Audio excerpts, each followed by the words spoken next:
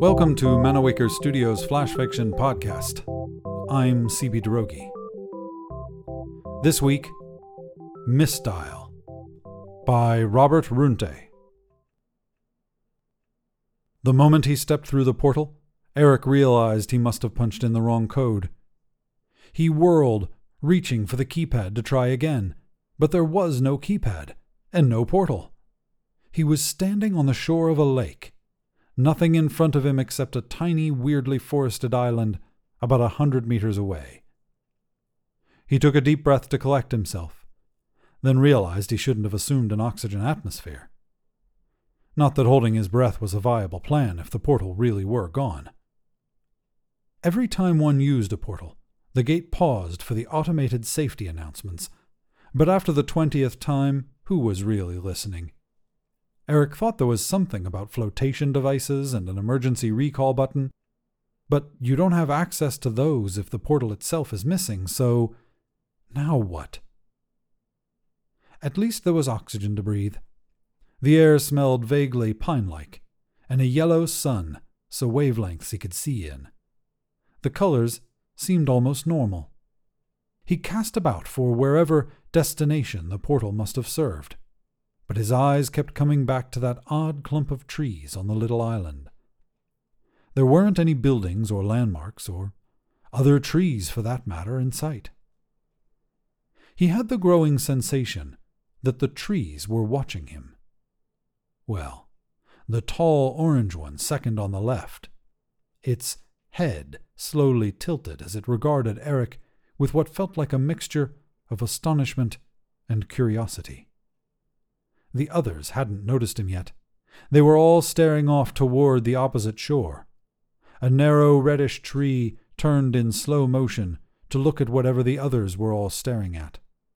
Saw Eric instead. Atmosphere must have hallucinogenic elements, Eric decided. Then there were two thick, pale yellow snakes hovering in front of Eric, their 5 stubbly tentacles stretching forward as if to grab him. Hallucination or not, Eric skittered away. A head in a bubble helmet popped out of thin air to join the snakes. "What are you playing at?" the woman demanded. "Get back here!"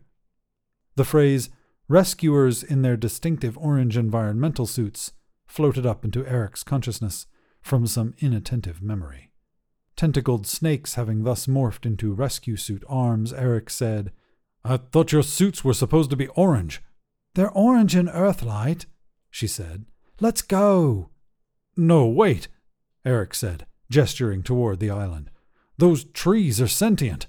"Are you a certified first contact specialist?" she demanded. "No? Then get your ass out of there." "I'm not imagining it," Eric insisted. "I know what I saw." "The Grand Council," his rescuer whispered. "Why, there's a portal here in the first place. An unobtrusive, invisible one, but time moves slowly for trees, so they won't notice you if we leave now." "Those two have already seen me," Eric said, pointing. "Surely you're mistaken," the woman said, frantically motioning with her eyes over her shoulder, which Eric interpreted as her telling him they were being recorded.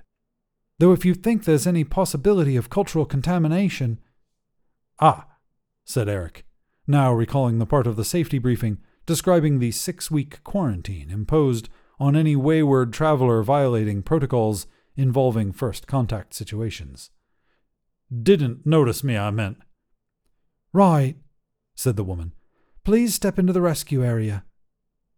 Eric stepped briskly forward into her suit's waiting arms, careful not to see the increasing number of shocked expressions from the forest, or the branches pointing in his direction.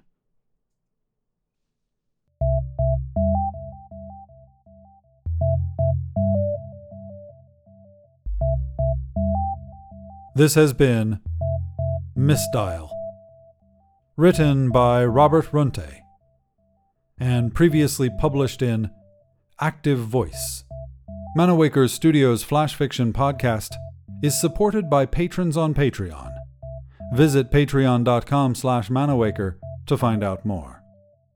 The Flash Fiction podcast theme song is by Kevin MacLeod. The podcast is produced, edited, and narrated by me, C.B. Derogi. Thanks for listening.